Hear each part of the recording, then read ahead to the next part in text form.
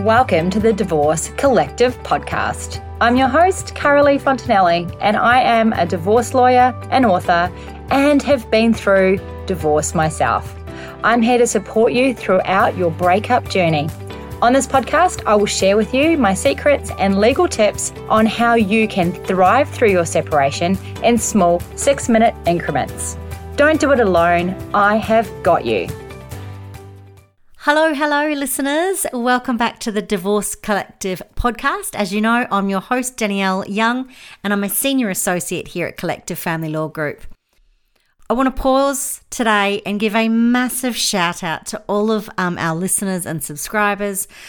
We get a lot of feedback and we're really stoked that you're getting some valuable information from our episodes, and just wanted to say thanks so much for tuning in.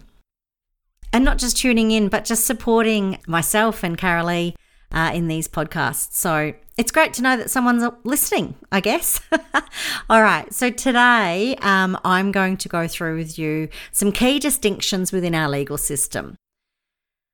I'd like to say I've got like this, fabulous experienced family law solicitor who's going to join me today and run through all this with you. But it's just me. You're just stuck with me again today. I am the experienced family law solicitor that's going to bring you this information. So no guest today, but let's jump right in. One common question that arises is, what is the difference between a barrister and a solicitor? So in simple terms, a solicitor is typically the first point of contact for individuals seeking legal advice or representation. They work directly with clients, handle administrative tasks, manage the day-to-day aspects and running of the case. On the other hand, a barrister specialises in courtroom advocacy and provides expert legal advice on complex legal issues. Barristers are often engaged by solicitors to represent clients in court proceedings or provide specialised legal opinions. So, I guess if I can put it in some kind of a mental picture, it's the barristers that you see walking around the CBD with their funny wigs on and wearing all their cloaks. And it's the solicitors that are usually beside them in only their suit, and both of them are probably carrying a lot of paperwork, but that's the difference. So when you want advice, you come and see me or someone like me, a team of solicitors here at Collective Family Law Group. We're the solicitors that will advise you, guide you through the pathway, have the everyday running of your matter, write the communications back and forward, look through disclosure documents, all of those things. That's us. That's a solicitor. If you're unfortunate enough to end up in court, then there will be times at those court proceedings that you'll need a barrister, usually at a final trial.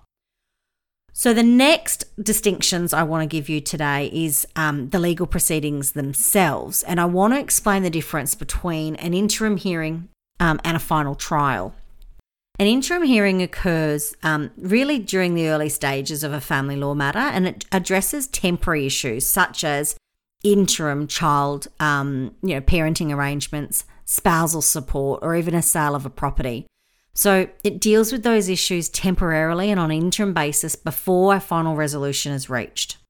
On the other hand, a final trial is the accumulation of the legal process where all relevant evidence is presented and a judge makes a final decision on the issues in dispute, such as what final property division will be made, what final parenting arrangements and orders will be made, or what financial support will be given to a party on a final basis.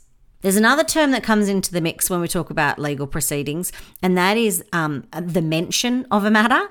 So what exactly does a mention mean? That is a procedural step. So if you're in court and you're in that legal process, it's a procedural hearing where the case is brought before the court for administrative purposes, such as scheduling a further hearing date, updating the court on the status of the matter, addressing any preliminary issues that might arise, like orders for family report writers and things like that. It's essentially an opportunity for the parties involved to inform the court of any developments or issues that they need to be addressed before the proceedings or before the matter can proceed to the next stage of the legal process.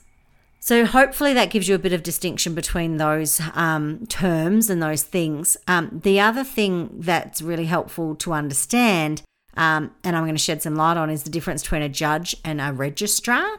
So in family law proceedings, a judge is the legal judicial officer. They're the professional appointed to preside over hearings, to make rulings on legal matters, and ultimately decide the overall outcome of a case. Judges have extensive legal knowledge and authority to interpret and apply the law impartially. Every judicial officer is impartial. On the other hand, so you've got that judge. On the other hand, you've got the registrar. A registrar is a court official responsible for more administrative tasks, such as managing court documents, scheduling hearings, providing procedural guidance to parties in the case. There's different levels of registrar. So while registrars play a crucial role in the legal process, they don't always have the authority to make decisions. There's exceptions to that. There are very much some decisions that judicial registrars can make. So judges and registrars and senior judicial registrars, that was a mouthful, they all have different powers in respect of what decisions they can and can't make.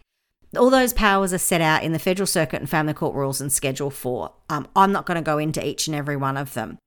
But if I go back to those mention types that I mentioned earlier, if you are at a mention, then you're usually before a registrar, and they don't usually make decisions about anything that's contested.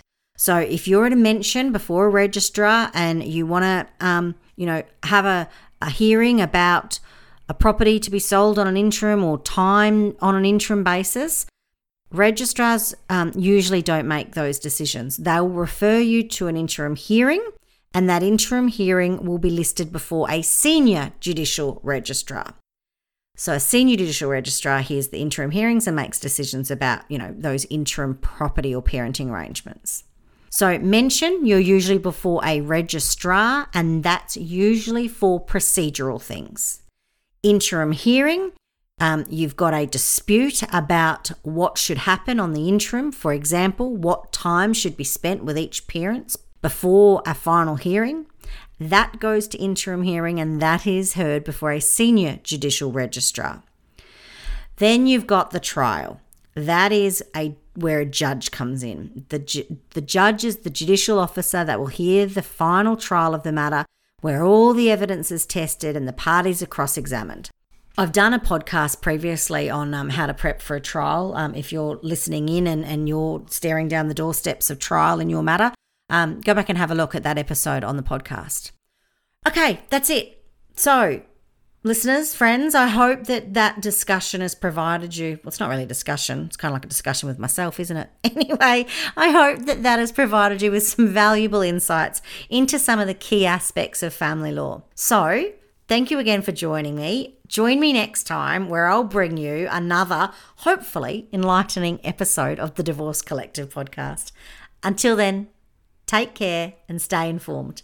Thanks. Thank you for listening to the Divorce Collective podcast, brought to you by collectivefamilylaw.com.au.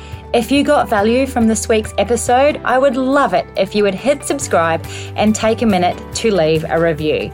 You can connect with us on Instagram or Facebook just by searching for Collective Family Law. And remember, until next time, you have got this.